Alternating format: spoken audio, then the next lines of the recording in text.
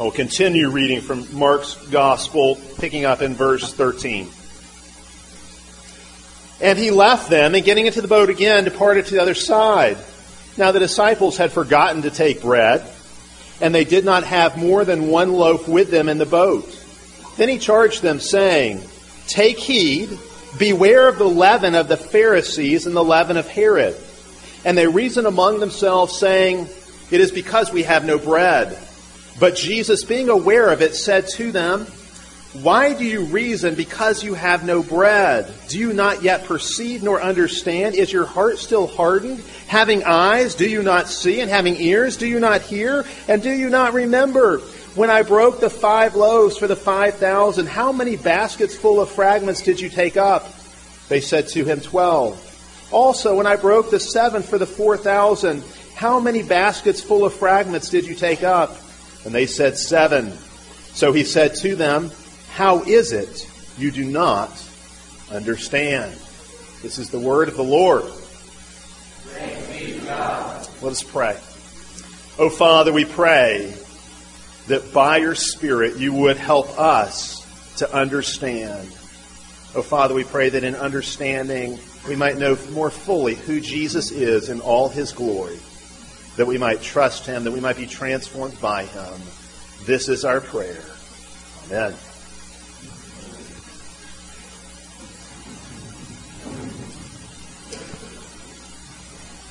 It would be understandable if you got deja vu this morning when I read to you the first part of Mark chapter 8.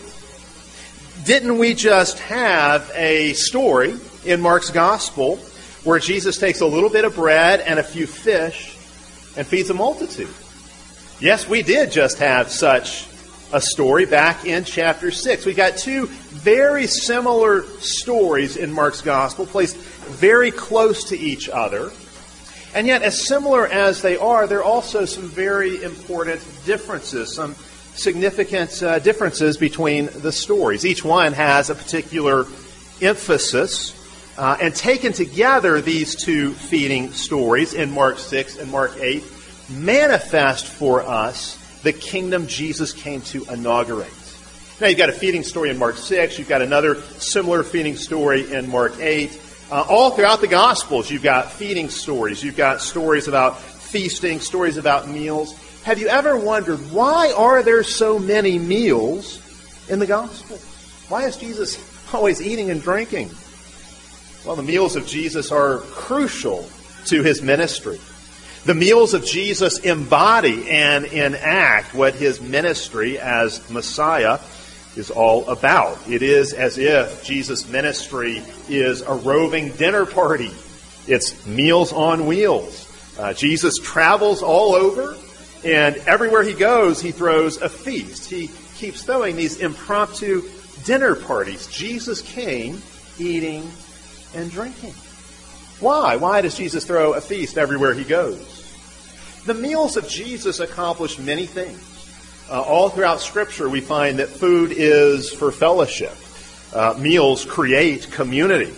When we share a table, we form shared bonds with one another. Jesus ate with his followers because he wanted to create a new society, a new family, a new circle of friends, even we might say a new Israel, a new covenant community.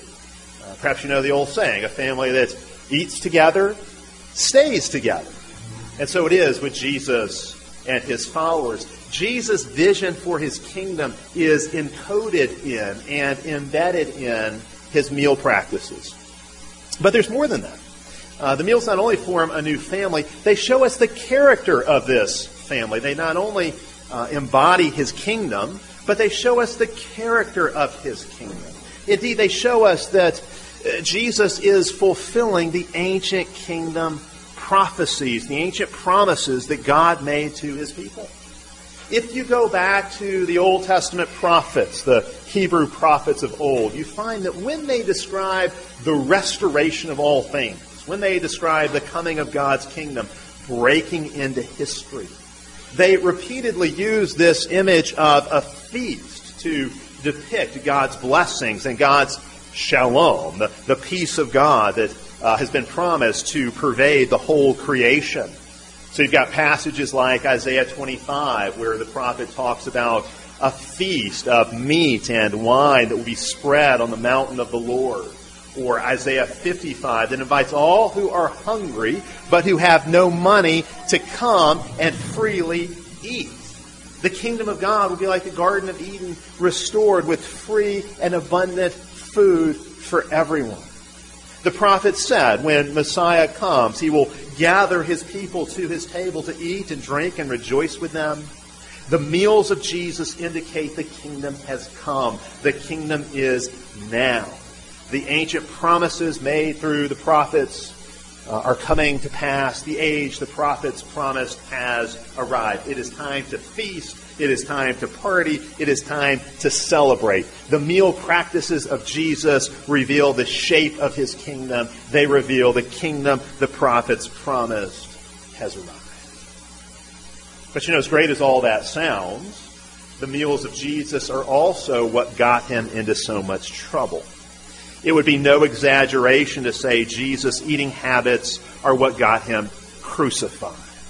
Jesus feeds the 5,000 in Mark 6, and immediately the Pharisees show up to challenge him and dispute with him. After he feeds the 4,000 here in Mark 8, guess what?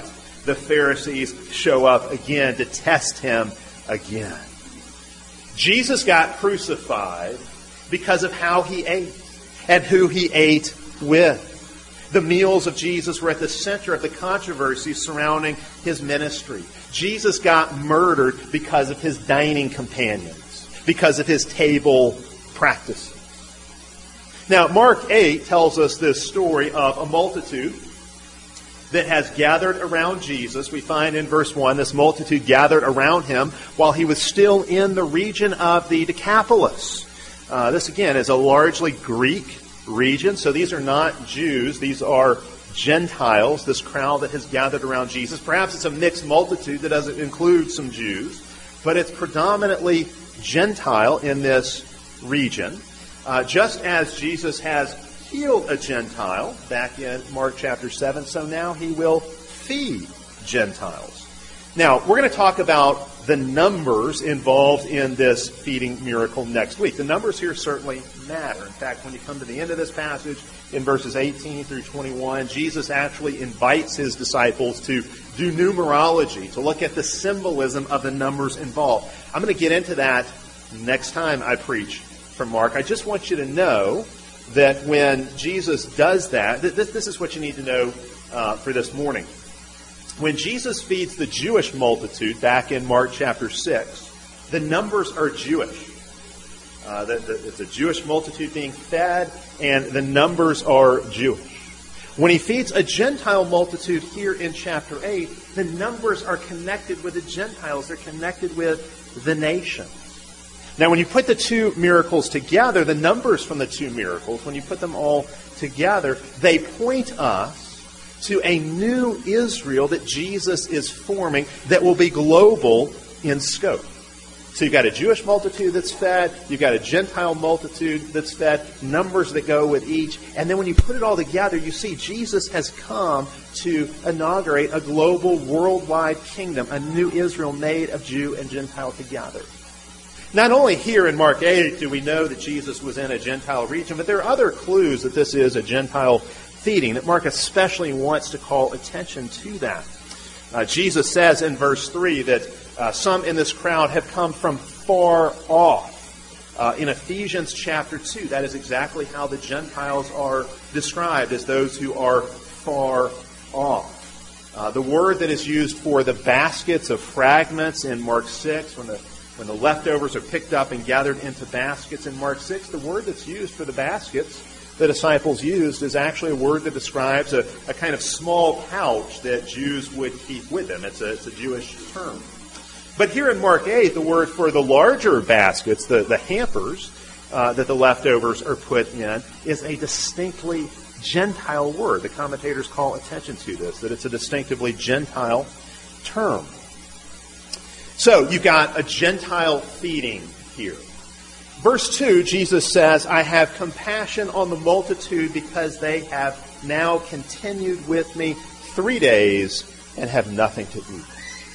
Back in Mark chapter 6, it was compassion that led Jesus to feed the multitude. Here in Mark chapter 8, again, it is the compassion of Jesus that leads him to feed the multitude. Jesus has had compassion on Jews. Now he will have the same compassion on Gentiles.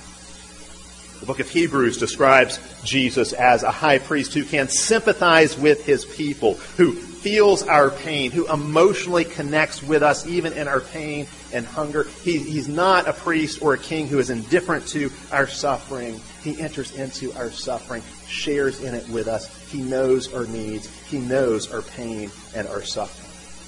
You see that here. Jesus has compassion on the multitude. Notice, too, the time marker. This is so significant. They've gone 3 days without eating when Jesus performs this miracle. Now, there's got to be some significance to this.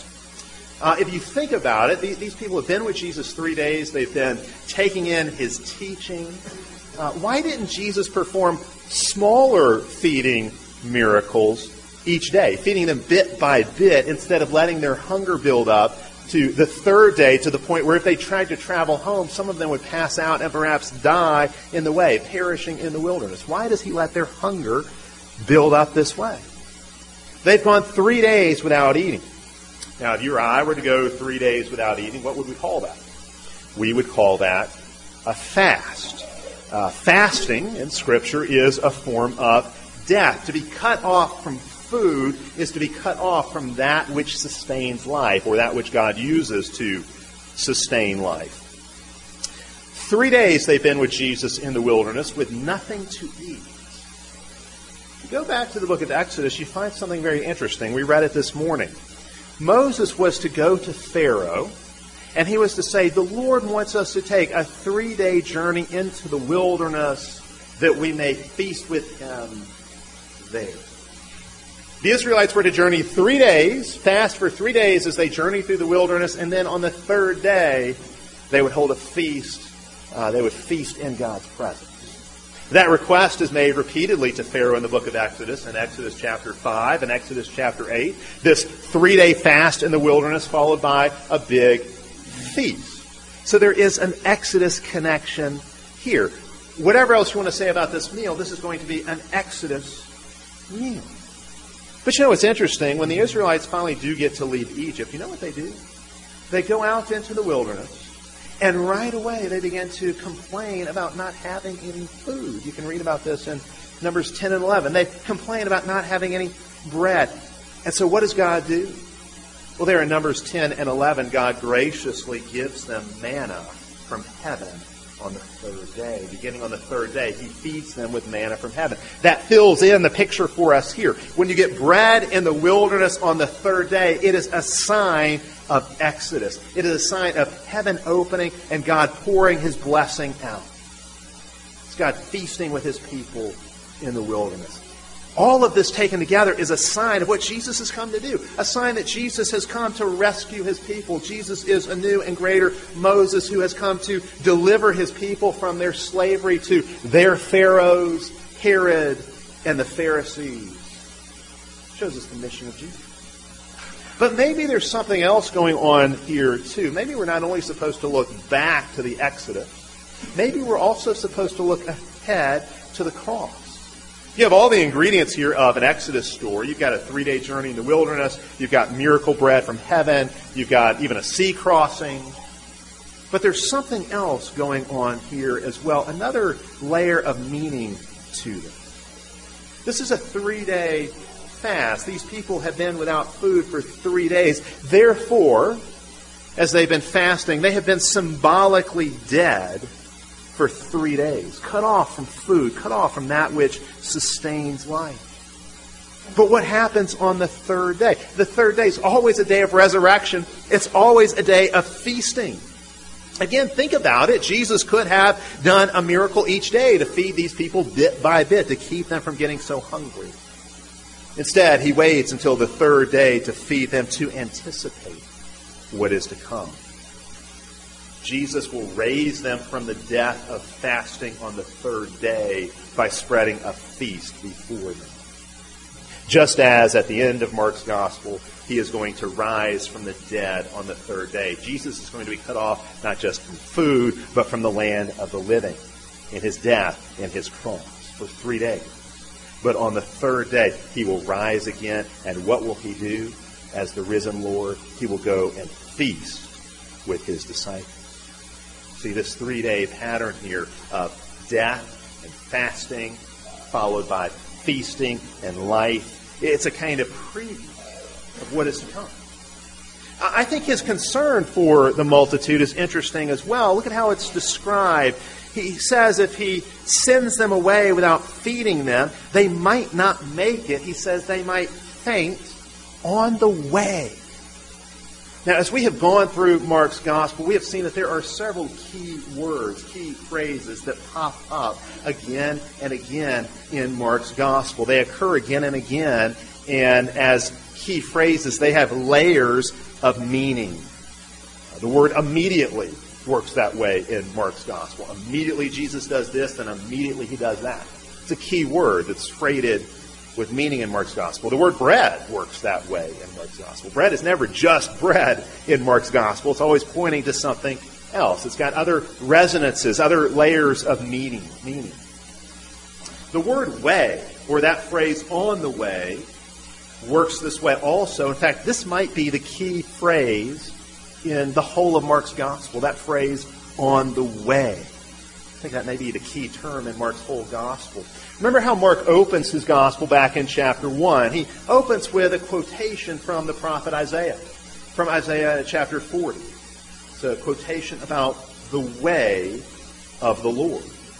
And as we move through Mark's gospel, we find really that this way of the Lord that Isaiah prophesied and that Mark has opened his gospel with, the way of the Lord is really the way of Jesus. It's Jesus' own way. Jesus is constantly on the way in Mark's gospel. This way is the way of his ministry. It's the way of his mission. It's the way of his bringing in the kingdom. It's the way of wisdom. Ultimately, we can say the way is the way of the cross. It is the way to the cross. It is the way Jesus goes in wisdom and mission and the kingdom and ultimately the cross. And it is also the way in which his disciples must follow. As we are called to follow Jesus, we're called to follow him in the way. Ultimately, the way of the cross. Well, here we read of a multitude that has been with Jesus for 3 days. They've been united to Jesus by absorbing his teaching and spending this time with him in the wilderness. They're going to eat with him, and then they're going to be on the way. What's that mean? Obviously, this is talking about their way home, the route they'll take to get home, but it's so much more. There's so much more. It's the way of following Jesus. Following Jesus in the way of wisdom, the way of the kingdom, the way of mission, the way of the cross. It's the way of discipleship. As they go on the way, Jesus does not want them to faint. He does not want them to perish. He wants them to be nourished. And so he's going to feed them, to strengthen them. He's going to provide them all they need to go on the way. The way of the Lord, the way of Jesus, the way of discipleship. Verse 4. The disciples just saw Jesus do a feeding miracle in the wilderness, but they seem to have already forgotten all about it.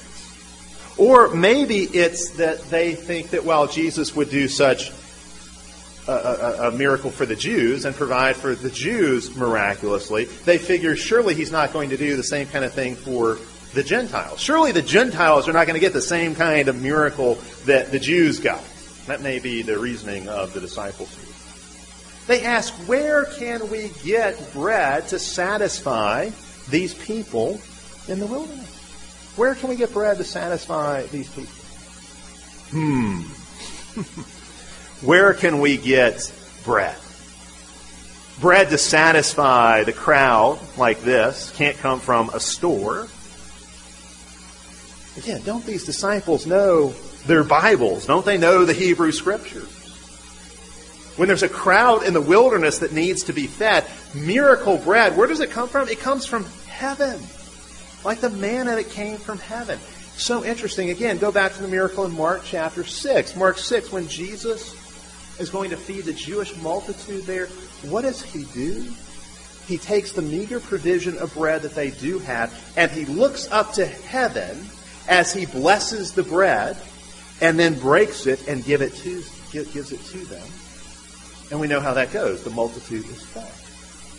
So the miracle bread comes from heaven. In the Gospels, the miracle bread comes from Jesus. And of course, Jesus himself is identified as the true bread of God, the true bread of heaven, the true bread of heaven that God gives to his people. Because he is bread, he can give bread to his people. Because he is from heaven, he can give to his people the bread of heaven.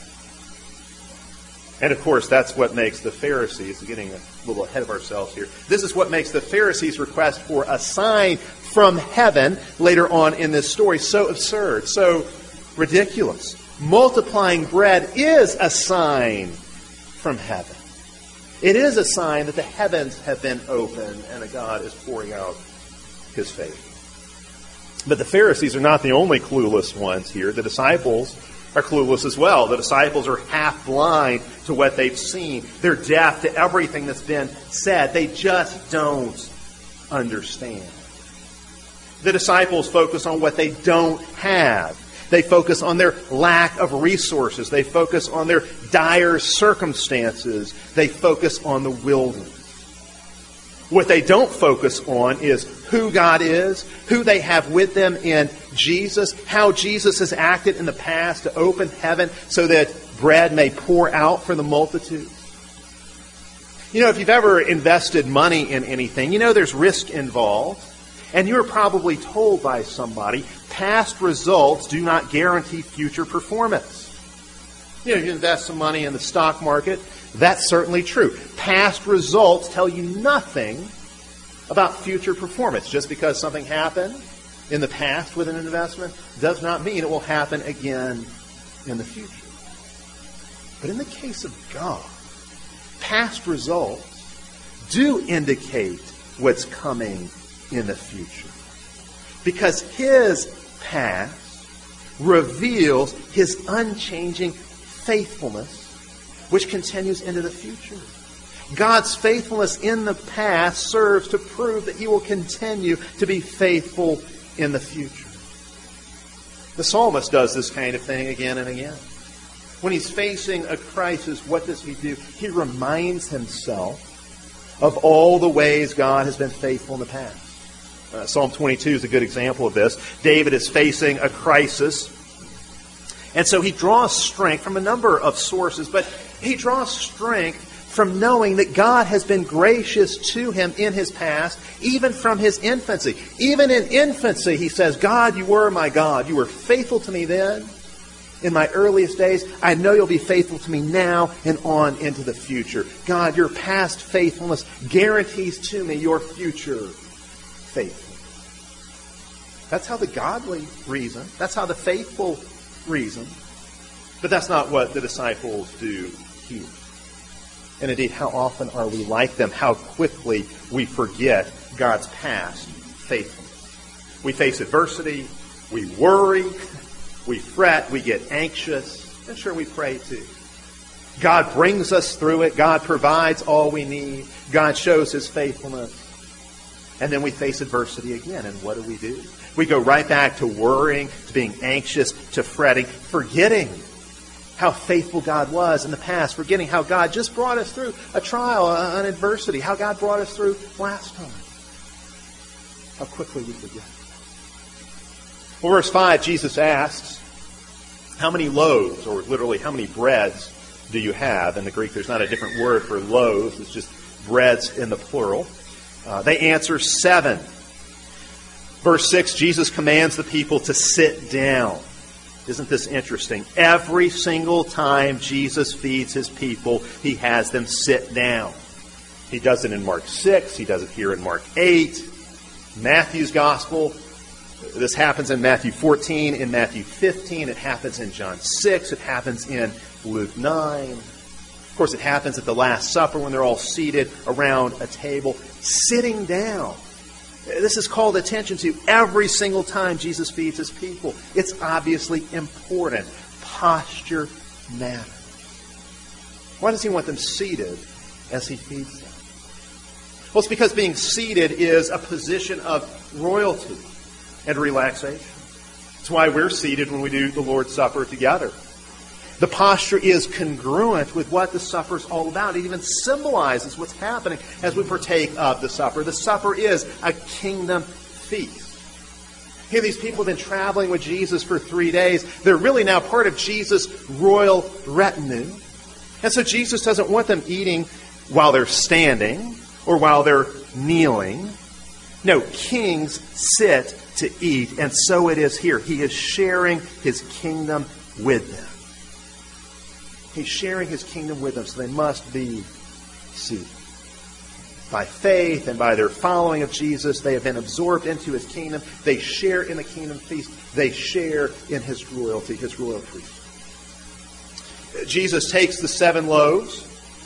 He gives thanks. He breaks them and gives them to his disciples to set before them. Did you catch that? He gives the bread to his disciples to set before the people. Now, these are the same actions, the taking of the bread, the blessing it, the breaking of it so it might be distributed. These are the same actions described later on in Mark 14 using the same language in the Last Supper. This meal points to the Eucharist. It's proto-Eucharistic, you could say. It points ahead to the Lord's Supper. In fact, it's interesting here, in verse 7, Jesus also blesses the fish. This is one change from the previous miracle where there was fish. But back in Mark 6, the fish didn't get a separate blessing. Jesus blesses the fish. Now back in Genesis chapter 1 in the creation account, God blessed the fish of the sea. He blessed the sea creatures and commanded them to be fruitful and multiply. Here he blesses the fish, and what happens? The fish multiplies. Now, all throughout the Old Testament Scriptures, what do the fish symbolize? What do the sea creatures symbolize? Even the sea itself. The sea and all it contains symbolizes the Gentiles. It symbolizes the nation. So again, earlier, the previous feeding miracle back in Mark chapter 6, there was not a distinct blessing given to the fish because symbolically speaking, there were no fish present. There were only Jews, people of the land present. But now you've got Gentiles. You've got the fish people. Because fish represent Gentiles, here they get a distinctive blessing. And just as the fish will be multiplied, so his Gentile followers will ultimately be multiplied. Well, we know the outcome of this miracle. Jesus takes these meager provisions and has his disciples distribute the bread and the fish. The 4,000 eat. They are miraculously all filled. They're satisfied. Their hunger is sated. And then they are sent on their way. Just like we eat at the Lord's table and then we are sent away by Jesus. We go from the table to the way of following Jesus in the world. So it is here. They eat and they're sent out to follow Jesus in the way of mission, the way of the cross. We also see here the disciples gathered up the leftovers, 7 large baskets of leftover fragments. There's a surplus. We go from not having enough to having too much. We go from a shortage to having leftovers. Why leftovers? So we know that when we're on the way, we will have bread to share with others who are hungry. It's not just Jesus who's going to feed the multitudes. Jesus wants his people, his disciples, feeding the multitudes. I want you to notice a couple things here. Very interesting lessons we can derive from the way this miracle happens. How did the bread and fish get from Jesus to the people? Jesus did not feed them each personally.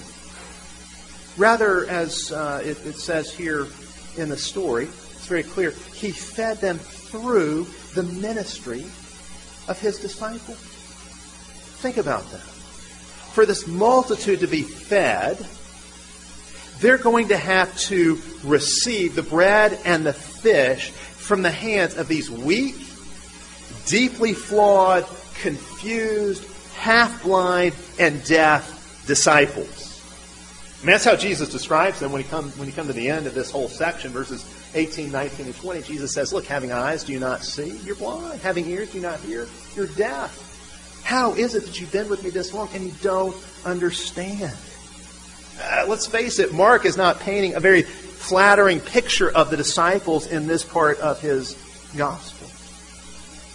And yet these disciples who are half blind and deaf, who are confused and who misunderstand so much, they are the ones Jesus uses to distribute and deliver his gifts to the people. And I would suggest to you, it is the same today. See, this is not just true, we say, of the Lord's Supper. It's true of life. It's true of life in God's kingdom. Each of us receives the gifts of Jesus through other disciples. Other disciples who, yes, have their inadequacies and their shortcomings, their failings, and yet Jesus chooses to use them anyway. Other disciples are his agents of grace. Indeed, other disciples are grace to you. We receive the grace of Jesus through one another, through other disciples, from the hands and mouths of other disciples. And you know what else this means? It means not only that other disciples are Jesus' gift to you, it means you are Jesus' gift to other disciples. It means that Jesus desires to use you to minister to others, to give grace to others, to be grace to others.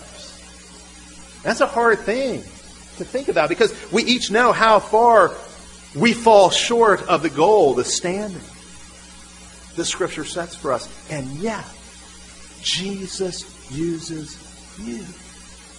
Just as here, Jesus uses these ordinary disciples to deliver his extraordinary gifts to others, so he uses us, ordinary disciples, to deliver his extraordinary gifts to others. He uses his disciples to accomplish his agenda, to do his work in the world. He carries out his ministry. He carries out his mission through his followers. Other disciples bring the gifts of Jesus to you.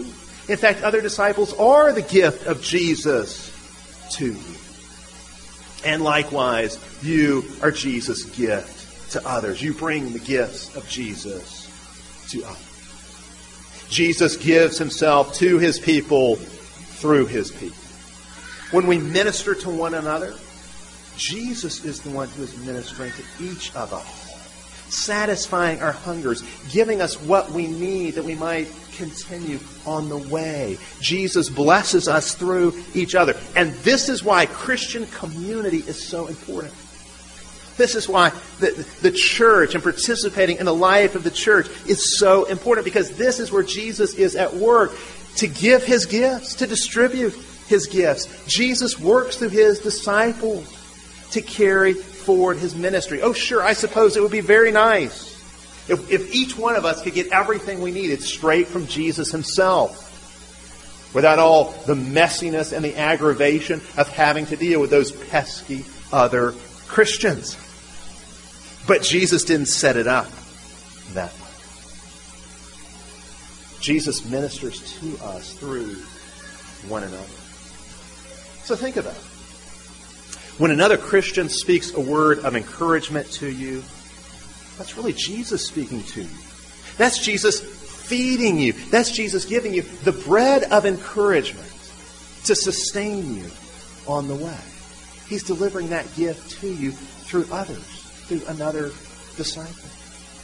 When someone makes a meal for your family in a time of need, that's Jesus giving to you through another disciple. That's Jesus giving you grace through another.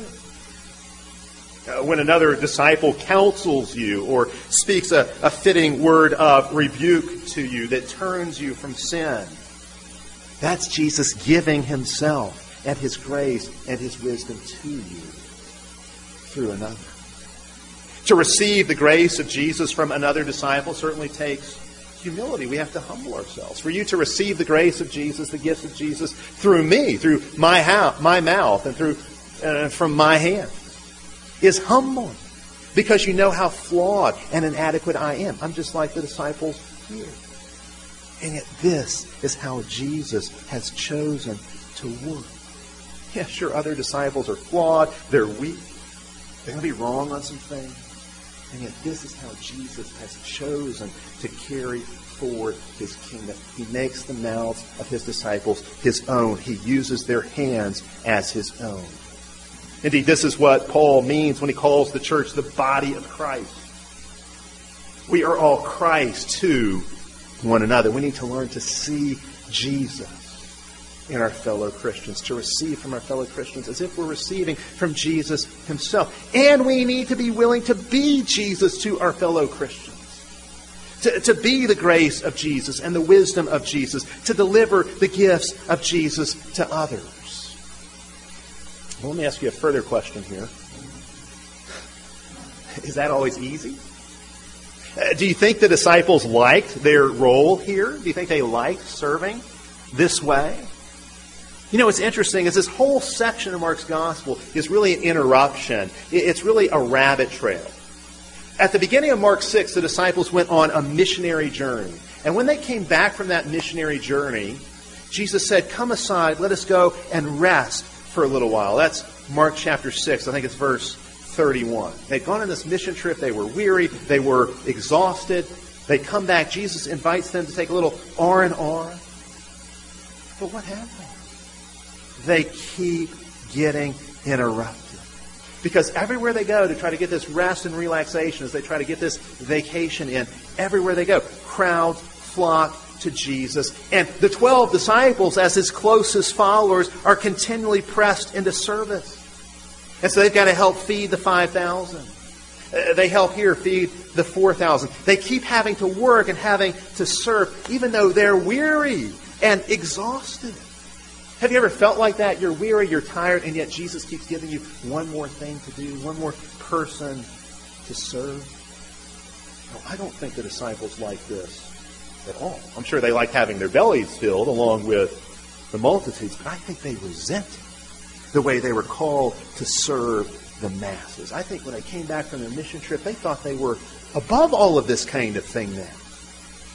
And indeed, that's why I think it calls attention to their hardness of heart at the end of chapter 6, and again here in chapter 8. I think it's why a couple of chapters later in Mark's gospel, we find them arguing over who is the greatest. They're arguing amongst themselves over who is the greatest. And greatness in their minds means being served, not served.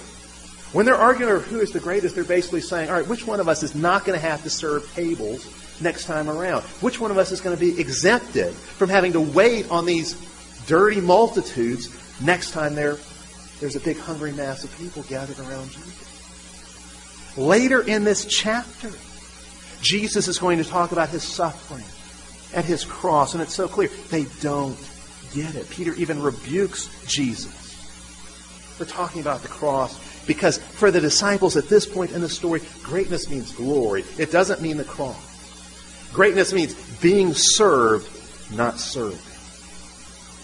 These disciples are not exactly servant-oriented at this point. They don't yet get the whole servant leadership thing. They don't yet understand that true life is found in dying. That glory comes through humility. That greatness comes through sacrificial love. No, it's not easy to be a servant, to go in the way of servanthood, the way of the cross. It's not easy to be the delivery mechanism for Jesus' gifts to others. But there's also great joy in it. Great joy in knowing Jesus is using you as his hands, as his mouth to minister to others. Great joy in knowing that the way of service is the way of true glory. The way of the cross, the way of dying, is the way of true life. Again, we are God's gifts to one another. God has given you to me and me to you.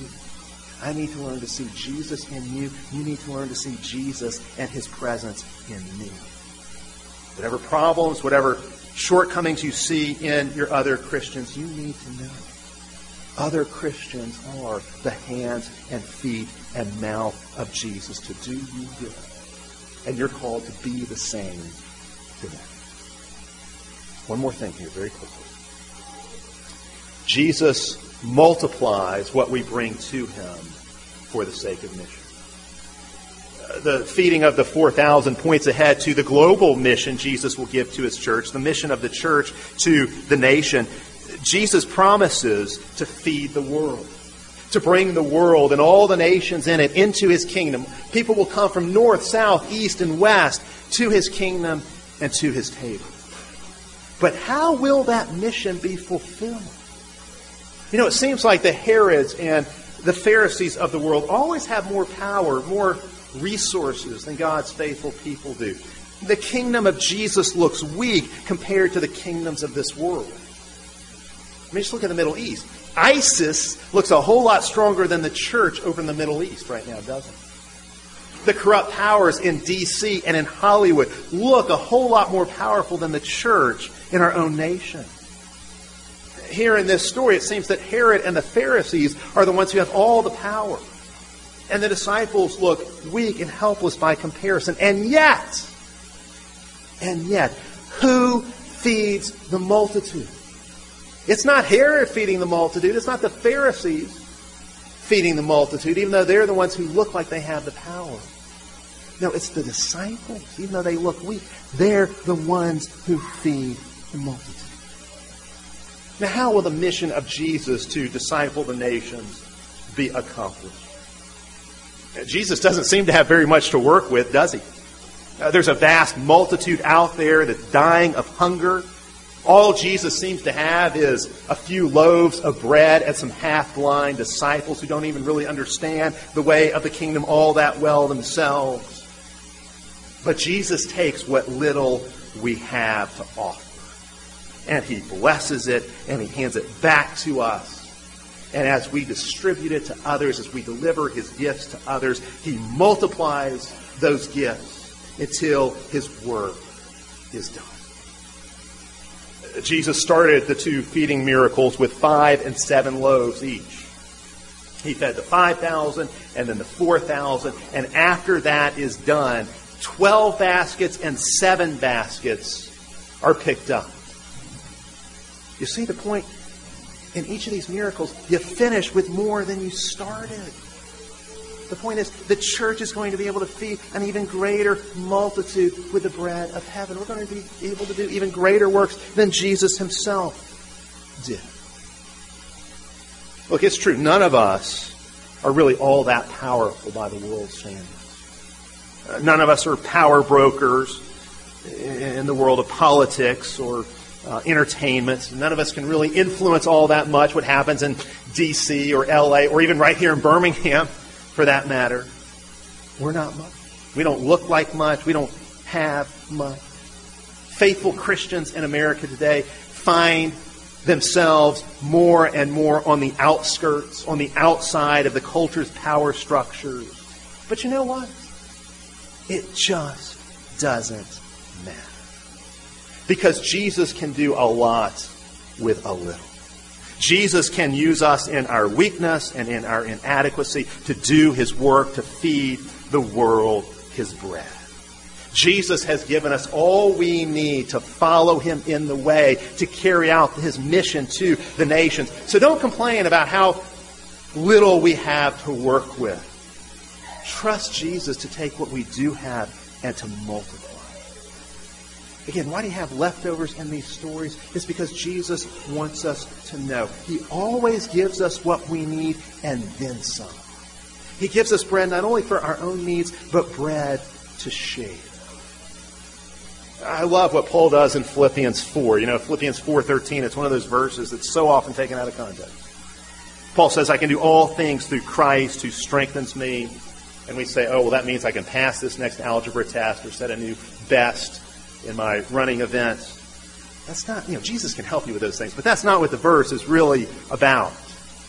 What Paul is saying is, no matter my circumstances, no matter how much or how little I have, no matter how great or how small my resources, I can do the mission Christ has entrusted to me. Christ is adequate. And indeed, he wants the Philippians to share that same confidence.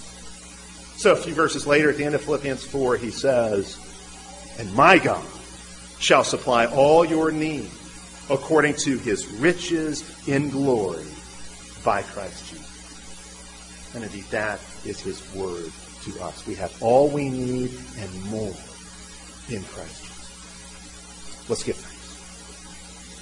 Father, we thank you that you have indeed given us all that we need for life and for ministry and for mission in Christ Jesus. Not only enough for ourselves, but an overabundance, a super supply that we might share with others. Oh Lord, help us to do so. We pray this through Jesus Christ and in his name. Amen.